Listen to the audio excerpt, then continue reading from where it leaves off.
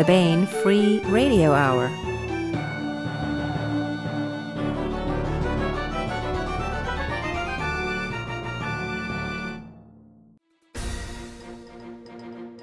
On the podcast, philosophers rethink metaphorical distinctions as very happy alien sunbeams, known as blighs, found to be actual metaphysical darkness clothed in light, and shadows actually pools of dead and decomposing blighs rather than the absence of light as previously thought.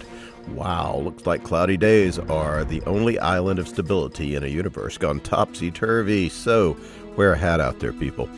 Plus, we continue with a complete audiobook serialization of Son of the Black Sword by Larry Correia. All right now. Welcome to the Baen Free Radio Hour podcast. It's an honor to have you along. I'm Baen Senior Editor Tony Daniel. This time we have part one of a two-part interview with Tom Kratman, who talks about his great new military science fiction novel, A Pillar of Fire by Night. This is the latest entry in Tom's long-running Carrera series, and boy is it action-packed. Tom will tell us more about that shortly. Plus, we continue with the complete audiobook serialization of Larry Correia's great high fantasy novel, Son of the Black Sword. Now here's the news.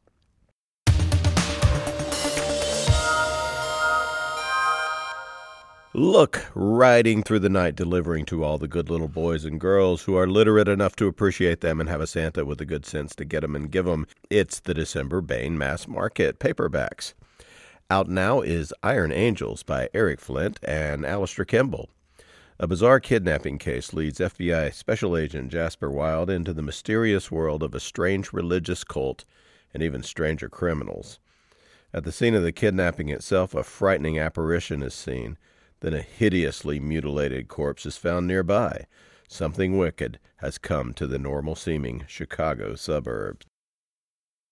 Also out in December is an all-new anthology. Hey, this one has got a story by me, yours truly, in it, that originally appeared in Asimov's magazine back in the day. The story's called In From the Commons, by the way. The anthology is called Space Pioneers. It's edited by Hank Davis and Christopher Rocchio. Final Frontiers, an anthology of stories from classic and contemporary masters that explores the wide-open frontier that may await humanity when we take to the stars. Hey, your future is in space. Since the dawn of time, humankind has felt the urge to explore the four corners of our globe, to push at the boundaries of our world and discover what lies over the horizon. Great Tales of Space Exploration by David Drake. I think we got a Larry Niven, a James Gunn, Sarah Hoyt, Theodore Sturgeon, Edmund Hamilton, and more. Finally out in mass market paperback in December is The Magnificent Wilf by Gordon R. Dickson. We are not alone in the galaxy, not by a long shot, and extrasolar civilization has come calling. Now Tom Parrt, his linguist wife Lucy, and their Great Dane Rex must travel the stars as ambassadors of Earth. Their mission, to prove humanity deserves to be considered equal to the scores of established alien cultures out there. The Magnificent Wilf by Gordon R. Dickson, Space Pioneers, edited by Hank Davis and Christopher Rocchio, and Iron Angels by Eric Flint and Alistair Kimball are now available at booksellers everywhere.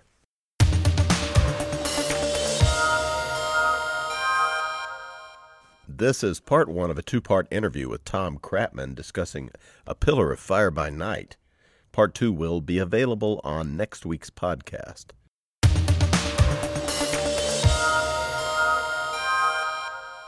I want to welcome Tom Kratman back to the podcast. Hello, Tom. Hello, Tony. In 1974, at age 17, Tom Kratman became a political refugee and defector from the PRM, the People's Republic of Massachusetts. We've talked about your background a little before. By virtue of joining the regular Army, you were a history-reading teenager, as I recall from our previous conversations. Pretty much, yes. There's actually a funny story there. I was self-taught, sort of self-taught, to read before I turned 3. What it was I had a whole bunch of kids' books, 126 of them, as a matter of fact. And my mother, my grandmother, and my aunts would take turns reading these stories. to the point where I had every one of them memorized. It was a very quick jump from memorizing the kids' books to identifying what, okay, that has to mean D. And that means a little stop when they're finished with this one thought here. So anyway, Mother took me down to the library in South Boston to get a library card. And I picked out some books for myself, and none of them were from the kids section, and the librarian didn't want to let me have any of the books. She said I couldn't read them. My mother insisted that I could. So she tested me on a book called The Battle of Midway. I don't remember there's a lot of books called The Battle of Midway. I don't remember who wrote that one. And I wish I had a copy still, but in any case, I passed the test. So I was the only 2.5-year-old in South Boston with an adult life. Wow. Why is it that so many of us who were readers as youth we have great librarian stories, and we have that one librarian who didn't want us to read something? Stories as well. Yeah, well, in her case, she was probably following orders. Because she gave me the card when I demonstrated I could read the freaking book. So. Yeah. Well, you did learn to read very early, and later joined the Army, not at the age of 3, but 17. Actually, I didn't join the Army, but I was in patrol when I was 14, and my school was about the same age. So. Head boys. Well, you stayed in after the Gulf. You were joined the regular Army. You stayed a regular Army infantryman most of your adult life, returning to Massachusetts as an unofficial dissident while attending Boston College after the first hitch. Back in the Army, Tom managed to do just about everything there was to do at one time or another. After the Gulf War, and with bottom dropping completely out of the anti-communist market, some of that has returned. Tom decided to become a lawyer. And every now and again, when the frustrations of legal life and having to deal with other lawyers got to be too much, Tom rejoined the Army, or a somewhat similar group, for fun and frolic and other climes. You are no longer practicing law, I don't think. It's horrible. And I don't recommend it to anyone. As a matter of fact, our firm had a program going where we would take in interns from students at Virginia Tech who thought they wanted to be lawyers, and they'd work with us for maybe a month or 6 weeks or 2, and we'd convince them they didn't want to do any such thing. Mostly, we were successful. But you were also you were a long-time officer in the Army. You were, I believe, you retired a lieutenant colonel, correct? Right. Yep. Yeah. Tom is the author of A State of Disobedience, Caliphate, A Desert Called Peace. I like that book. Carnifex, The Lotus Eaters, The Amazon Legion, Come and Take Them, The Rods and the Axe. These are part of the Carrera series, as well as 3 collaborations with John Ringo, Watch on the Rhine, Yellow Eyes, and the Telluriad.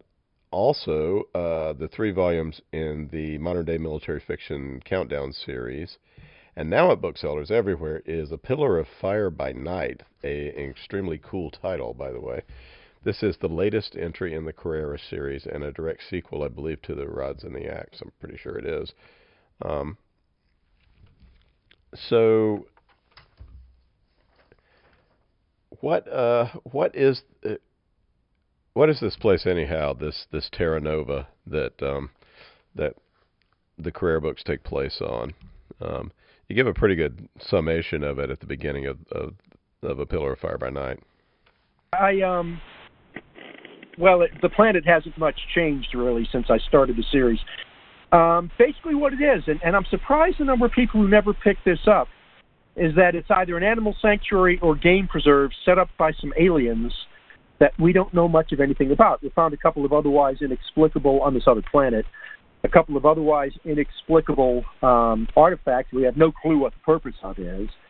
And the planet is full of animal life that went extinct between 500,000 and about at least 5 million years ago, maybe longer. There are no dinosaurs there.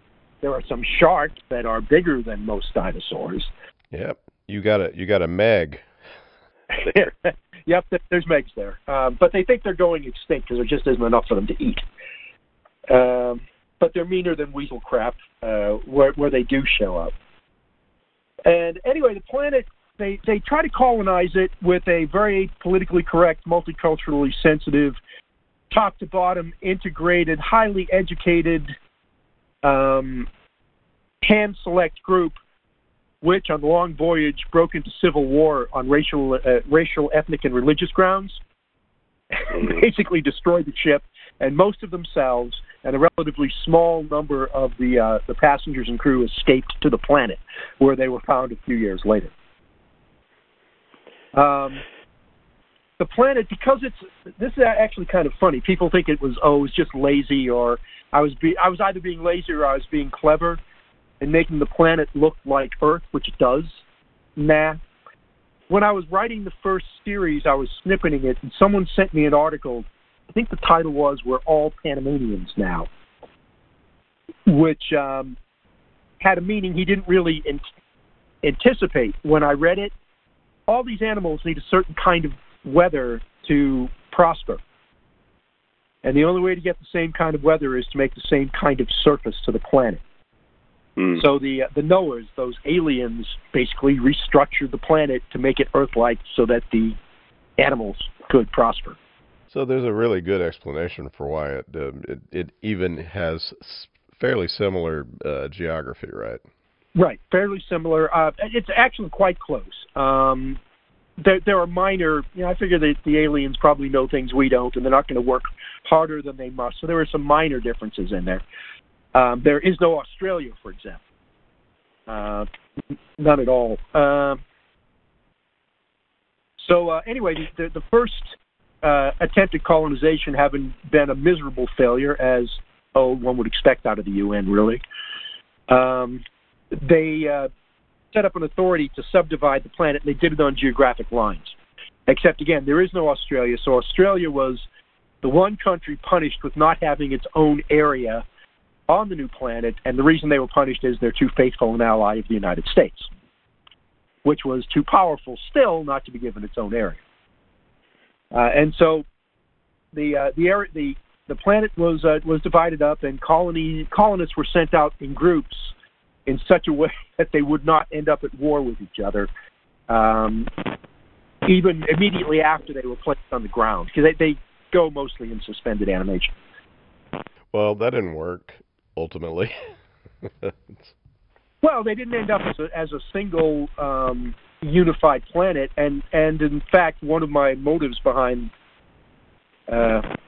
writing the book was to demonstrate that the fairly typical sci-fi trope of a monocultural planet is extremely unlikely. Even if we manage to travel faster than light, we do get other planets. Somebody's going to find the planet, the planet's going to get parceled up, just like Africa was parceled up by European imperialists. So we're talking about the geography of Terra Nova. What about the history as far as the books go? Our guy, our main character, is he starts out as he's not a native to Balboa, the little nation state where a lot of the action takes place, right?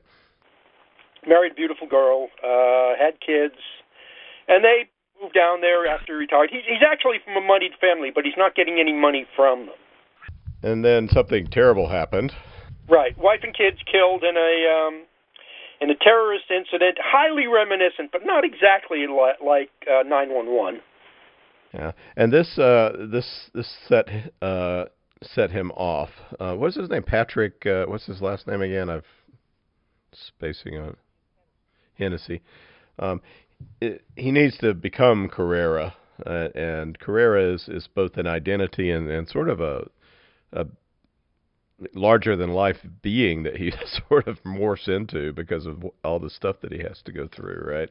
Well, the name is his wife's maiden name. And she descended from the guy who led the revolution in Balboa against the UN several hundred years, about 400 years prior. I mean, hell, a good chunk of the country is descended, but she still has the name. And he adopts the name partly so people will know just who's getting revenge, why, and partly because the name carries a lot of clout on its own in Balboa. So, can you give us a short tour of the history that takes us up to A Pillar of Fire by Night, as far as Carrera is concerned? Yeah, it'll probably be pretty short. I'll miss 99 and 44/100% of the details. But his wife is killed. He goes up to where she's killed, kind of fruitlessly, looking for some trace of the bodies. Because not just her, it's her and the kids, too. They jump from a burning building. Where have we seen that before? When he comes back to Balboa, he's armed. He's got an arm. His brother-in-law picks him up, and he's got a pistol in the car. And he sees some of the local Muslim folk having a rally in support of the incident that killed his wife and kids. So he insults several of them into assaulting him, shoots most of them. I think he shoots 4 of them, and then he pistol whips the other one to death. Then he puts down his gun and he waits for the police to show up. The local cop is former military, and they'd been friends for a long time, even when they were in the different armies. And the cop shows up, looks at this guy with his skull totally misshapen from being pistol whipped with a .45, and his friend says, "An obvious case of self-defense. Let the gringo go." Because that's just how Latin America tends to. Yeah. Well, so you know, I guess. From there, it turns out that his uncle left a holographic videoed will. His wife was visiting his uncle, from whom he was estranged. His uncle left a holographic videoed will, leaving everything to Hennessy at that time, with the express instructions to get even. They're just that kind of a clan. It's not enough for him to build an army to get, big enough to get even on his own, but it's enough for him to build a small brigade that he can rent to the Federated States, which is where the terrorist attack took place. Not United States, Federated States. And their history is a little different, of course.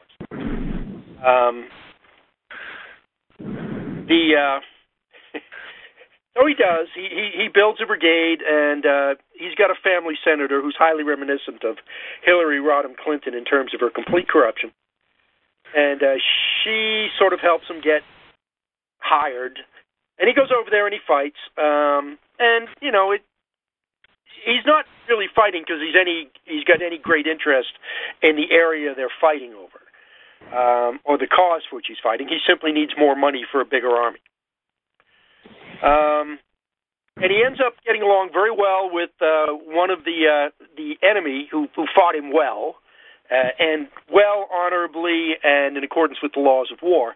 And so he sort of hires that guy and his troops.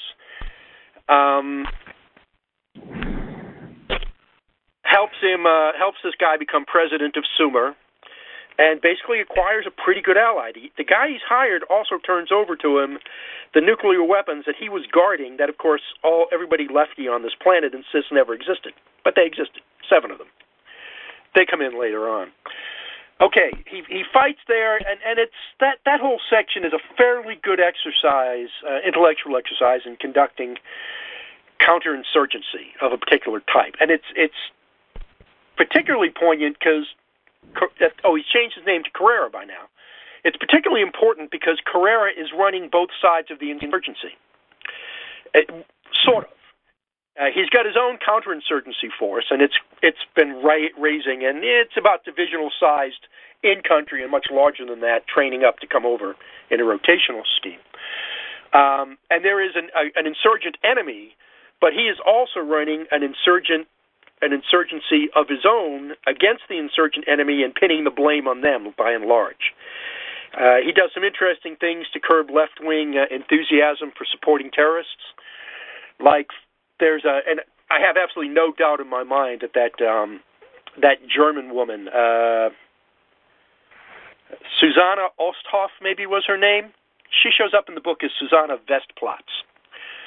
There is no doubt in my mind that she volunteered to be kidnapped so that the West German government, which is basically ballless, would pay for her to be released so that the terrorists would have money to continue their work. She was also an Islamic revert. She was a revert. And another one, Juliana Macera, who is based on Julia Segreña, who is fed feet first into a wood chipper after taking a really bad flogging after she volunteered to be a hostage to raise money for the terrorists. No doubt in my mind that both of those women were working for the enemy, and we should have killed them. Well, Carrera arranged them to be killed as a lesson to anybody else who would try, particularly in his area of the country. Carrera does this sort of thing a lot. He's the guy that will go to the lengths that are necessary. Oh, he wasn't that bad before his wife and kids were killed. He was a bit of a nut, although he hid it pretty well. And she was the only one who could restrain his baser impulses. Cue her deaths and their kids' deaths at the hands of Islamic terrorists. Suddenly this guy who's not too tightly wrapped to begin with, although he's very competent, has nobody controlling him anymore. His leash is gone. They killed it. They cut it. So they brought their own doom upon themselves, even though they didn't know it. So he fights in Sumer.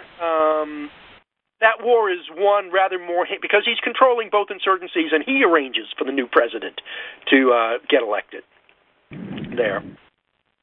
That insurgency, unlike in Iraq, is basically won. And he doesn't try any of our feel-good bullshit either. You know, he's much more realistic than that.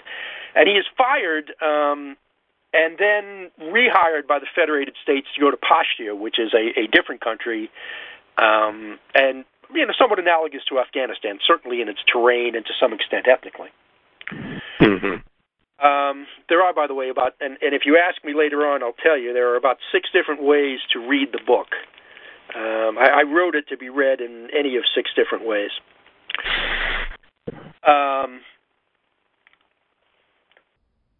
That is, maybe I should ask you now, that is either allegorically or not, or what do you mean by that? You can read it as a criticism of a bunch of science fictional tropes, like the monocultural planet. Well, that's actually a biggie. The relative political commentary on the relative wisdom of all kinds of politically correct, multiculturally sensitive, postmodernist with it, hip memes and vibes we've got going now across the world. You can read it as a romance, because, after all, is there anything more romantic than a guy waging a private world war to avenge the death of his woman? You can read it as the series, you can read it as an instructional manual, because I started out intending that be a how-to manual for every kind of war under the sun and every aspect of it. So there are aspects of organization, administration, leadership, award systems, logistics systems, research and development, techniques, tactics, operations, strategy. Basically, it's massively in there. And I didn't do it with any Ayn Rand-esque long speeches. It's all stuff you have to read and think about. And it's told from different points of view. It's told from different points of view as well. It's told from some enlisted points of view and from commanders and all sorts of different ways. Yeah. And there's, did I loot history for it? Yeah, I looted history in a few places. One of the funnier places was a story I got from a German paratrooper, Fallschirmjäger colonel named Quandt, Quandt. Pretty prominent family. And he was extremely well known in the German airborne community. I remember talking to a couple of German master sergeants in 1997, which is years later, and they're like, "You know Colonel Kratman?" Yeah, I know him slightly. I've got a copy of their old 100-100 manual. It's harder than hell to get a manual out of the Germans and organizations out of the Germans. They're just cagey as hell about all that shit. I don't know how far back that goes. It probably goes at least back to trying to beat the disarmament commissions after the Treaty of Versailles. But I got a copy of it from Kratman, and Kratman told me a story about when he was a private, where his company commander, of course, had been this was way back. So his company commander had been a veteran of World War II, and I guess this colonel still admired his captain from when he was a private, and they shared a caserne, a little fort with some French, and there were two wash racks, one for the Germans, one for the French, and they weren't supposed to switch back and forth. So this private took his vehicle to the French wash rack and washed it, and the French complained, right?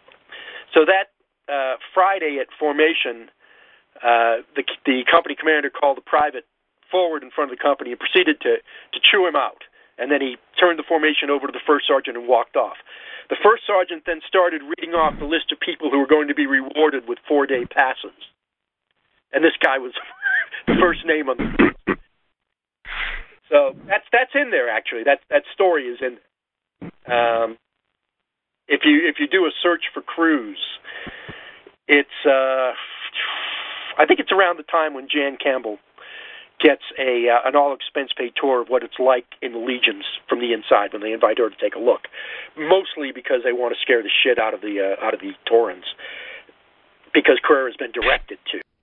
She is the Anglian head of intelligence, right, Jan? Actually, a well-connected lower rung, and she's based on a real person that I've never met, who I was told about by a Brit Sergeant Major friend of mine. Okay, so anyway, he fights in Pastia.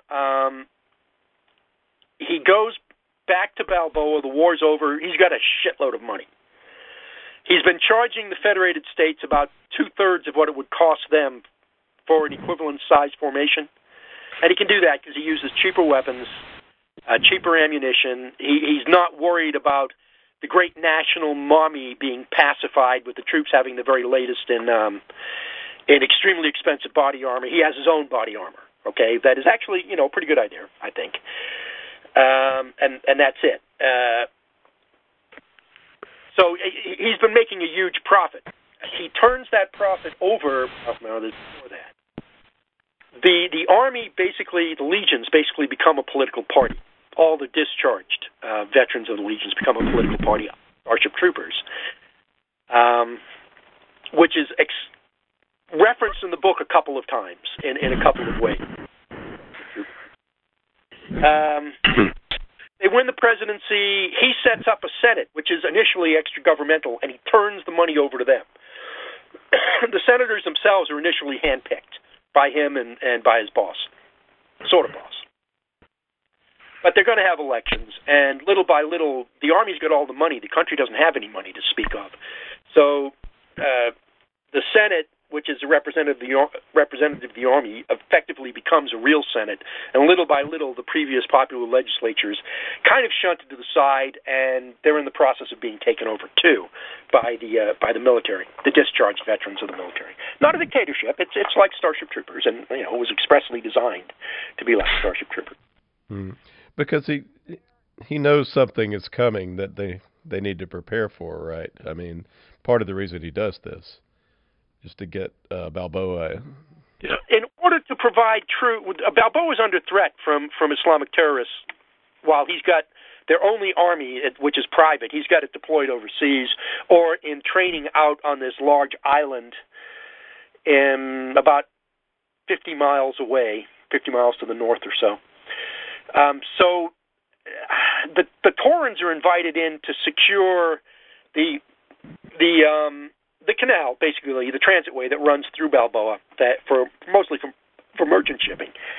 The Taurans they started out a lot like Europeans were 400 years ago, and by now they're a lot like Europeans are now. and they don't want to leave. They don't want to leave this thing to what looks to them to be a military dictatorship, a dangerous military dictatorship, and he wants them gone. At the same time, there is a fleet from Earth, a little bit decrepit, but it's slowly improving under proper leadership. The United Earth Peace Fleet in orbit around the planet. I think it's 27 more or less warships, and there are, at a further distance out, about 5 transports that sort of keep things. And the United Earth Peace Fleet has a problem, which is that the whole planet of Terra Nova is on the cusp of being able to get into space. They actually could get into space. And if that happens, they might come looking for Earth. And if that happens, Earth is not going to... The government of Earth, which is a caste-based... Well, it's the UN on steroids, really, called the Consensus. They can't defend themselves. They've got to keep Terra Nova from getting into space, and their fleet isn't up to the job. It's worn out and underfunded, undermanned. There are actually some ships up there with skeleton crews because they can't be manned and they can't be maintained properly. So there's small habitable areas on the ships. And they click the lights on and the ships just orbit. So the High Admiral has an idea that if he can, or she can, because it's basically the slightly different versions of the same idea. I'll just give you the last one, which is that if they can set up a system on Terra Nova that stymies itself, 5 powers on planets such that nobody could win a war quickly and everybody's jockeying for position and switching sides on a regular basis. They can do that, then they can keep Terra Nova busy for a long, long time and not in space. The problem is that the likely candidate for that, the Tauran Union, which is very similar to the European Union, is incompetent and corrupt, and nobody really takes it all that seriously. So the Earthers figure that they need a war, that they need the Tauran Union to get in a war with somebody on their own in order to turn it into a real country. Yeah, a real country with many different cultures, but a real country, so that it can fill the spot of the necessary 5 powers that are always jockeying position and fighting with each other. And Balboa is conveniently situated to be the target of that war. And what the Earthers can provide is intelligence, remote sensing intelligence and stuff like that, right? That's their ace. They can't really provide much in the way of arms because their arms are distinctive, and they've had issues. The Federated States, they nuked 2 cities in the Federated States towards the end of the Great Global War, which had taken place, I don't know, 30 or 40 years prior. 40 or 50 years prior, I guess. And the Federated States hates their guts and is capable of knocking them out of space. The only reason they don't is they figure the Earthers can nuke them back. But they're as ready to nuke the United Earth Peace Fleet as we and the Russians were ready to nuke each other in 1969 or 70 or 72 or 73. Which is to say, very, finger on almost on the button all the time. They just hate them with a passion. So yeah, there's limits on the kind of support they can provide. They've got one thing that you wouldn't. It's not as obvious, but they can provide bribes in the form of rejuvenation treatments to various politicians to get them to go along with certain programs. And that for a guy whose dick has died is a hell of a motivator. Yeah. And it's a great way to control an elite if your elite are actually in control. Yeah. They also provide a lot of moral support. Again, the only reason that the Federated States has not nuked the United Earth Peace Fleet out of existence is they believe they can be nuked back. As later comes out, if any of the nuclear weapons that the United Earth Peace Fleet has, the UEPF has, work, they can't prove it. So they can't take a risk throwing a bomb at the Federated States having it not work, and then having an instantaneous obliteration, immediately. Now, Carrera has himself used some nuclear weapons in the past. Yeah, he's used one. He's used one, and he's ready to use others. He's got more than people think. He's got, I want to say 21. It's 19 or 21, and he has acquired, and he used one of those. Basically, he delivered it by a stealth auxiliary-powered glider to the family compound of the guy who organized a terrorist attack that killed his wife and family. That guy was not there. He's a prisoner awaiting a sex change, and then crucifixion. The guy's clan is there because he's got a little assassination branch. Some of them are his own people. Some of them are some Sumeris that were recruited. One in particular, the one you see regularly is Khalid, who's a Druze. And Khalid is a fine assassin. He really is a very totally ruthless assassin. Yeah, he comes in a pillar of fire a good deal. Khalid's all through it. He shows up. I think he shows up in Carnifex.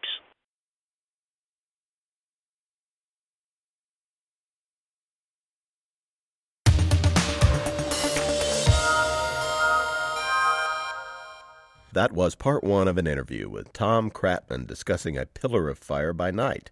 Part 2 will be available on next week's podcast.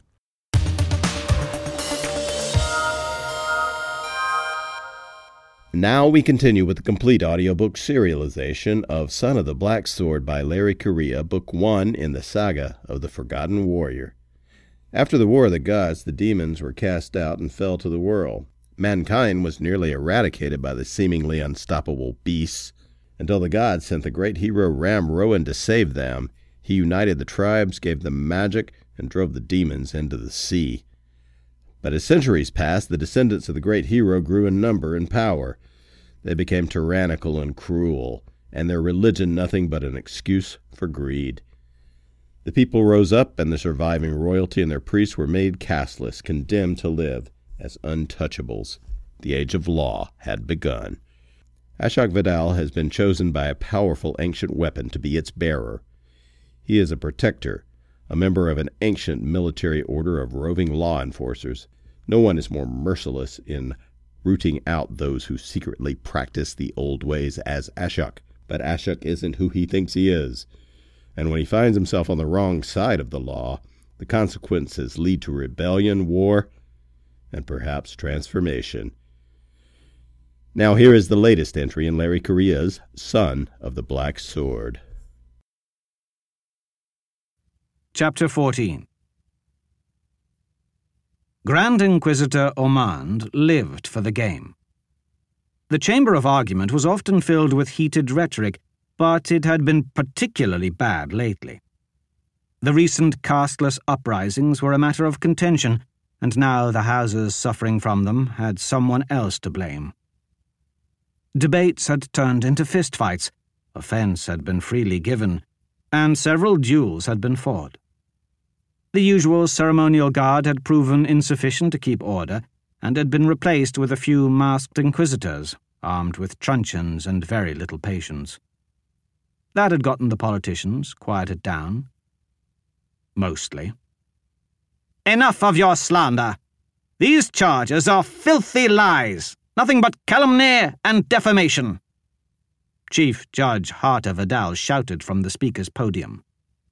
"This report was written either by a liar or a fool." "Outrageous!" Another judge rose from the stands and bellowed his response.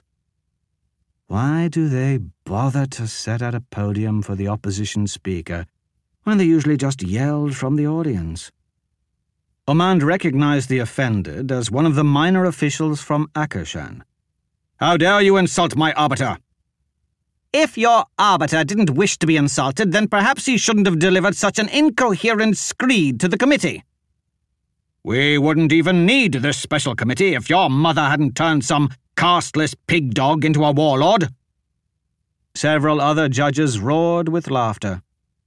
"Order!" The presiding judge banged his staff against the floor. The laughter tapered off, but Ormond counted the remaining smiles. Those would be Vidal's foes. Then he counted the frowns or looks of righteous indignation. The allies.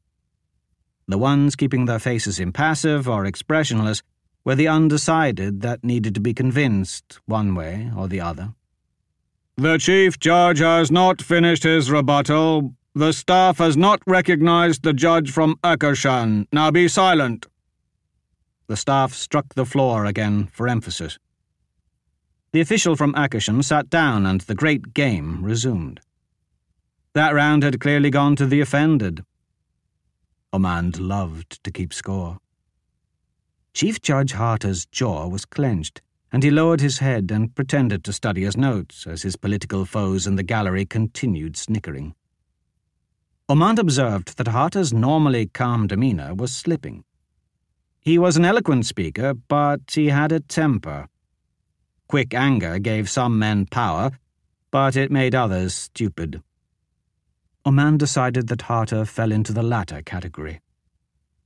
The murder of Bedea had put him off his game. Harter was sweating like a man about to go beneath the torturer's knives. Ormond was an expert on such things. "This is an internal house matter which does not concern the capital. There is no need to involve the bureaucracy. We all grieve the loss of my mother. Mark my words, the traitor Ashok will be punished for his crimes." "By dying of old age," someone in the back bellowed. The presiding staff hit the floor again before anyone had a chance to laugh. Harter scowled at the gallery, but he seemed unable to locate the speaker.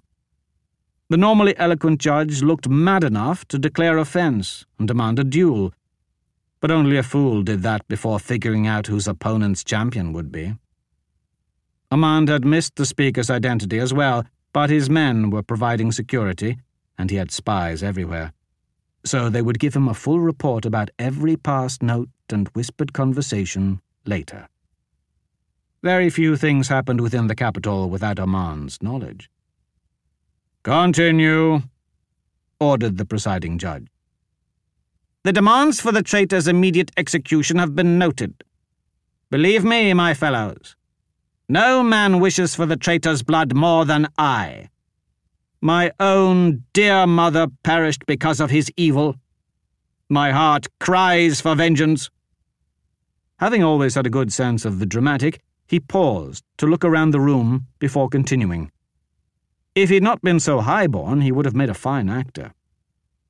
"Yet, I would charge that these demands are nothing more than thinly veiled schemes designed to endanger mighty and Gruvidal, and thus the safety of my house." Some of the undecided were nodding. It seemed that Harter was hitting his stride. He was appealing to the other houses' desire to protect their own ancestor blades. Good recovery, Ormond thought. Very few play the game as well as Harter. "Vocan is perched like buzzards to our west." There were several angry shouts from that section. "Sarnobat are slavering wolves to the southeast." More outraged cries, but the staff didn't fall.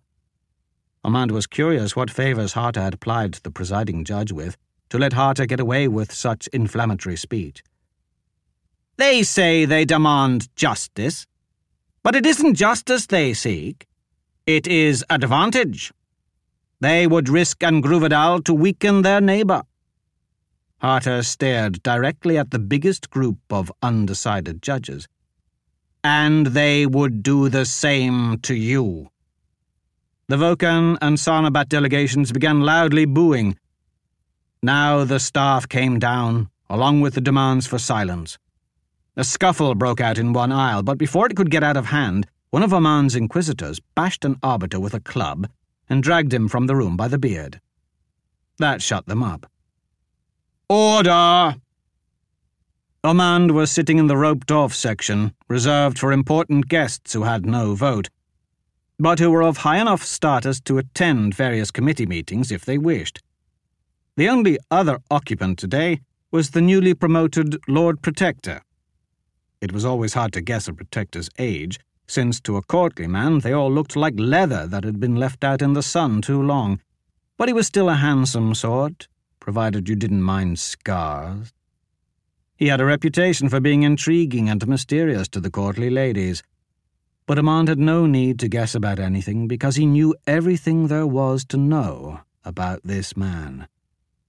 He was the firstborn of a house that no longer existed, the son of a disgraced bearer, and the Inquisition spy said that he had been a close friend of the fallen protector.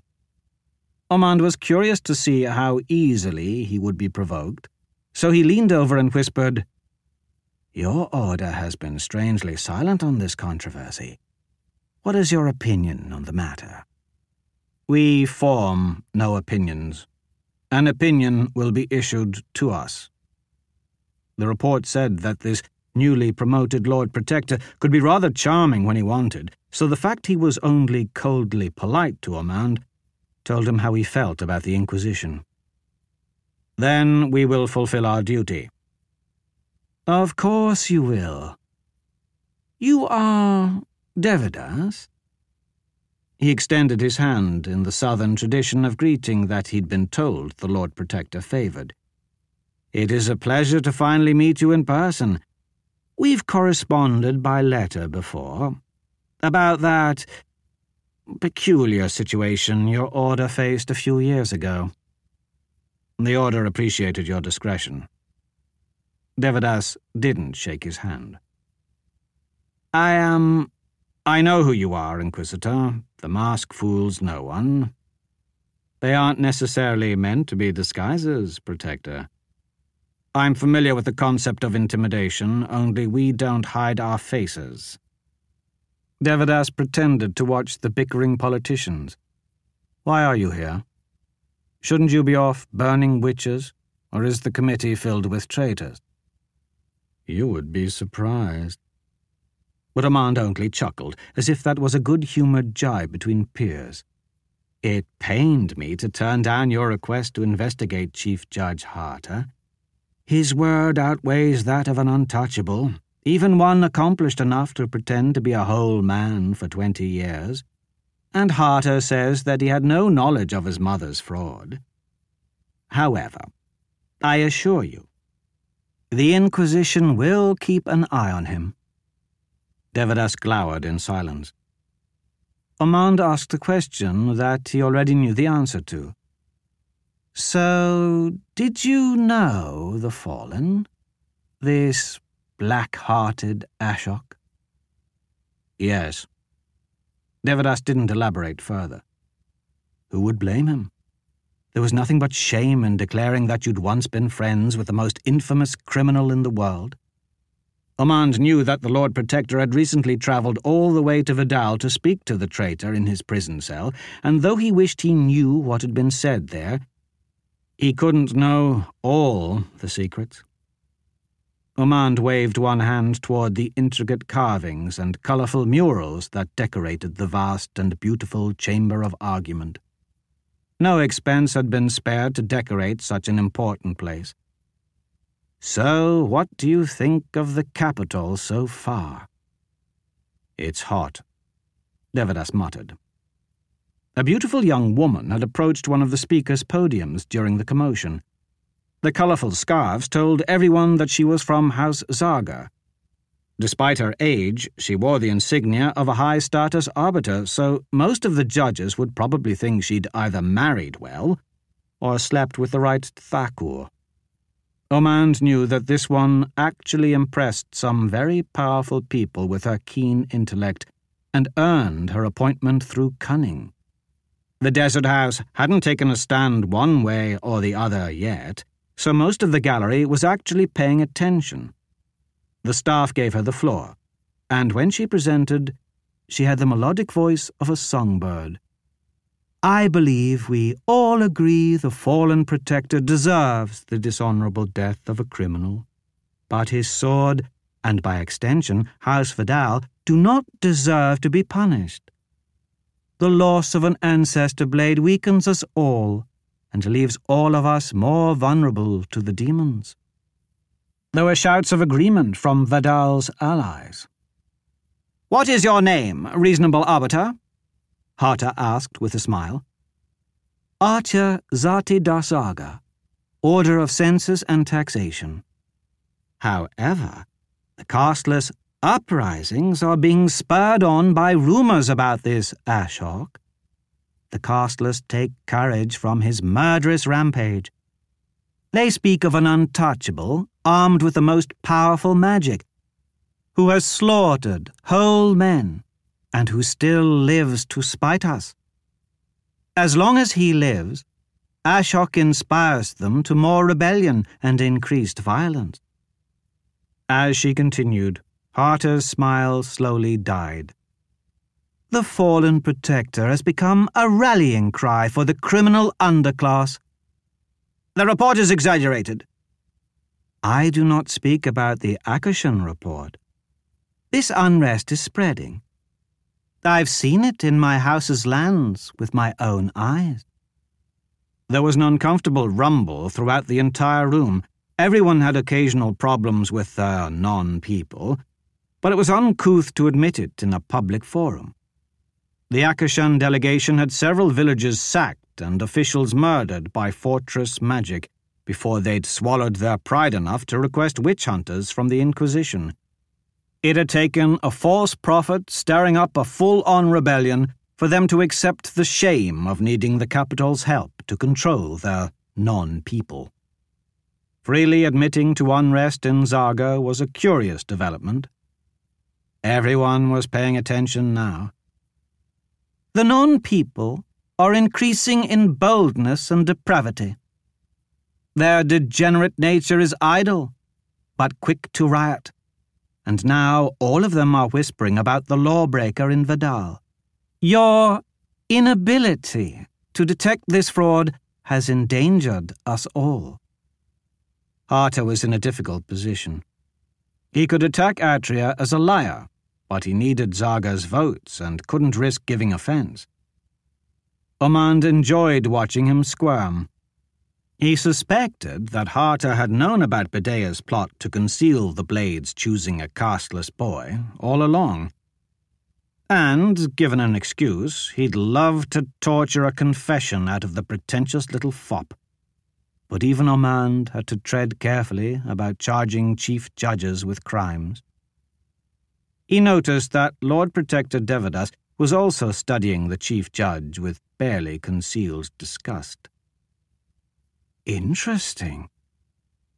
Before Parrt could formulate a response, the murmuring had died down and Atria resumed speaking.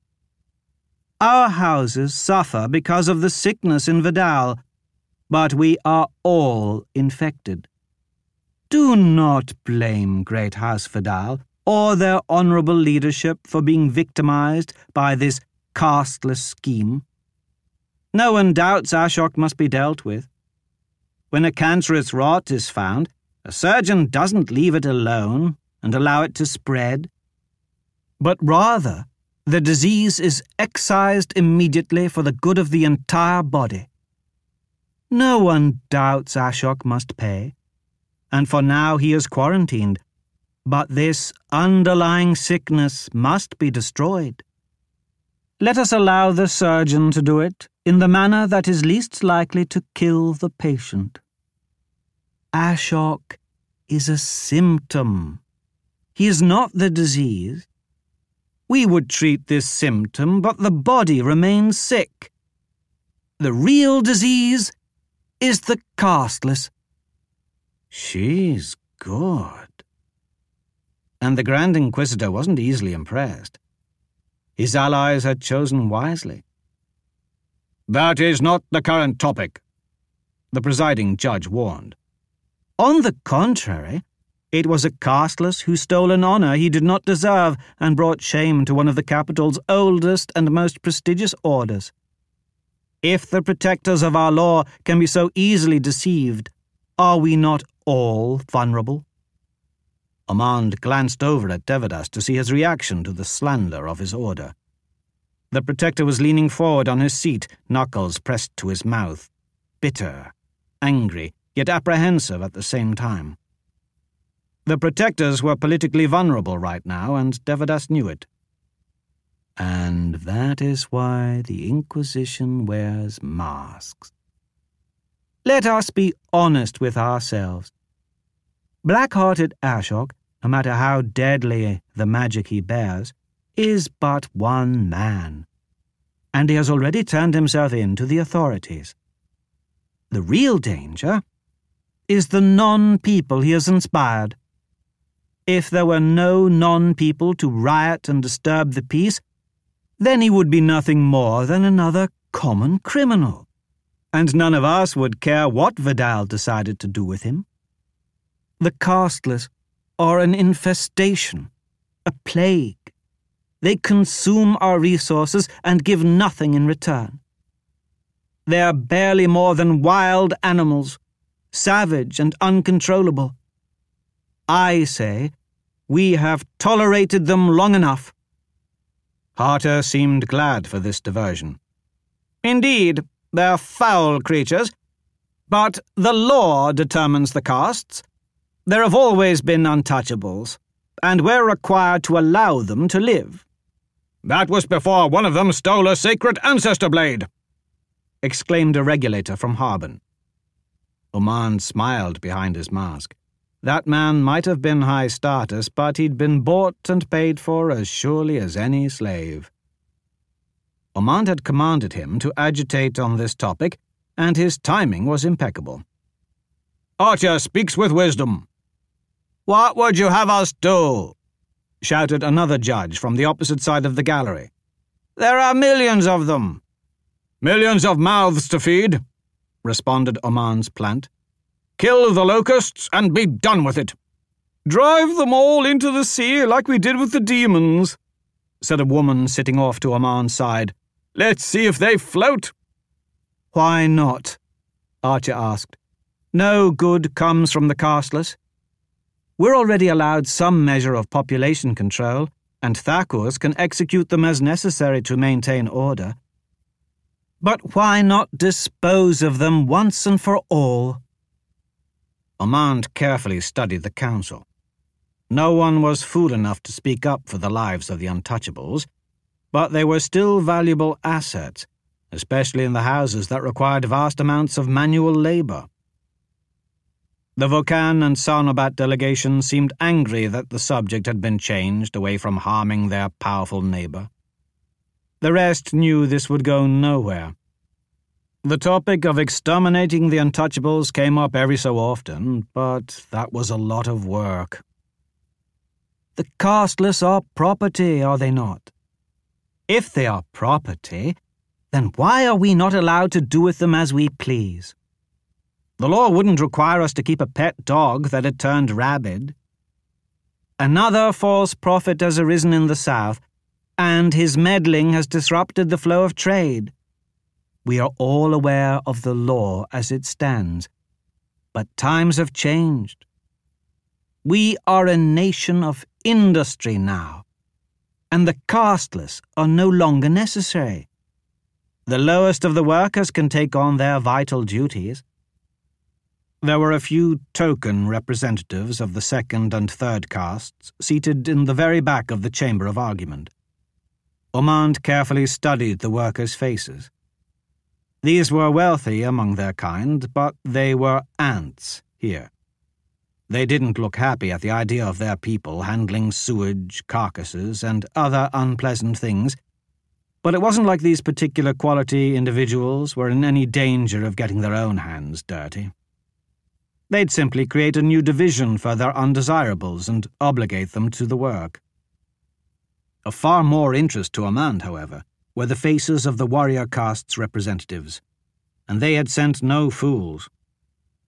Those assigned to observe the chamber of argument were usually experienced commanders, crippled in battle and no longer able to fight, but still sharp and not easily riled. They hadn't grown up playing the game, but they were good at thinking fast and keeping their emotions in check. Exterminating the casteless would be their caste's responsibility, and it would be a huge undertaking. Oman needed their support, but the warriors just sat there, straight-backed, focused and stern. Hard to tell. I officially propose destroying all of the untouchables, Archer said, advocating the death of millions about as dispassionately as discussing the weather. Several others shouted their agreement, making the proposal official. A proposal has been put forward. The presiding judge hit his staff on the floor. You raise interesting questions, Arbiter Archer, but there are thousands of pages of regulations pertaining to the mandatory continuation of the casteless bloodlines and the dispensation of property. The committee has not done sufficient research on this point of law to discuss it at this time. We must understand why these regulations exist, and if they are open to interpretation or amendment. The scribes and legal experts sitting in the rows behind the presiding judge began to whisper among themselves.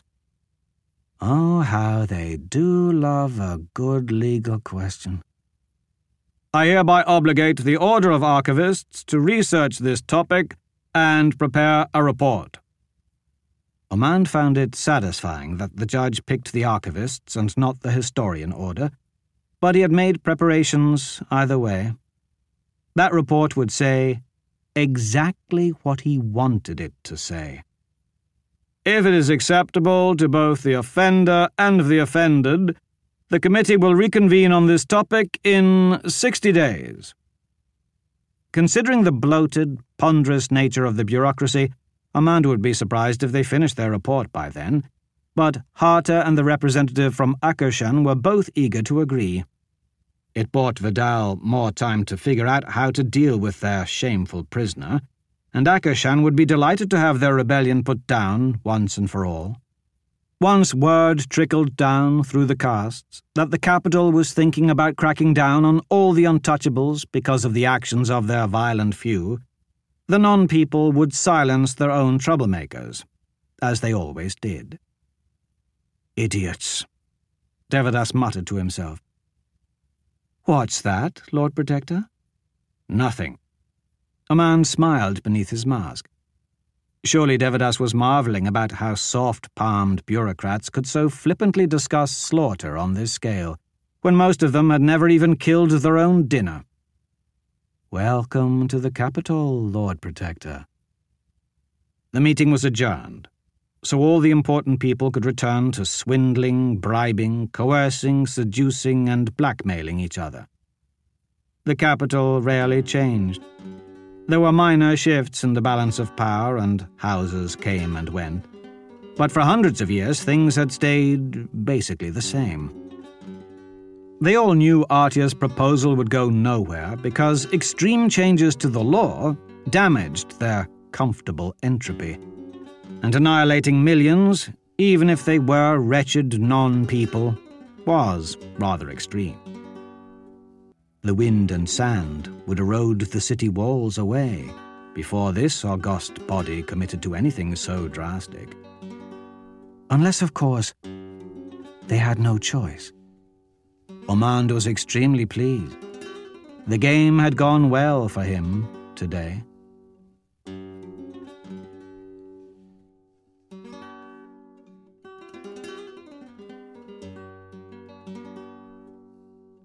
That was another entry in the complete audiobook serialization of Son of the Black Sword by Larry Correia. And that's it for the podcast, thanks to Audible.com and to podcast theme composer Ruth Judkowitz. And the smoky remains of imaginary realms of socialist dystopias that have eaten themselves from within alive, gathered into an enormous scented candle that gives the whole house that holiday feel. Plus thanks, praise, and plaudits to Tom Kratman, author of A Pillar of Fire by Night. Please join us next time here at the hammering heart of science fiction and fantasy, and keep reaching for the stars.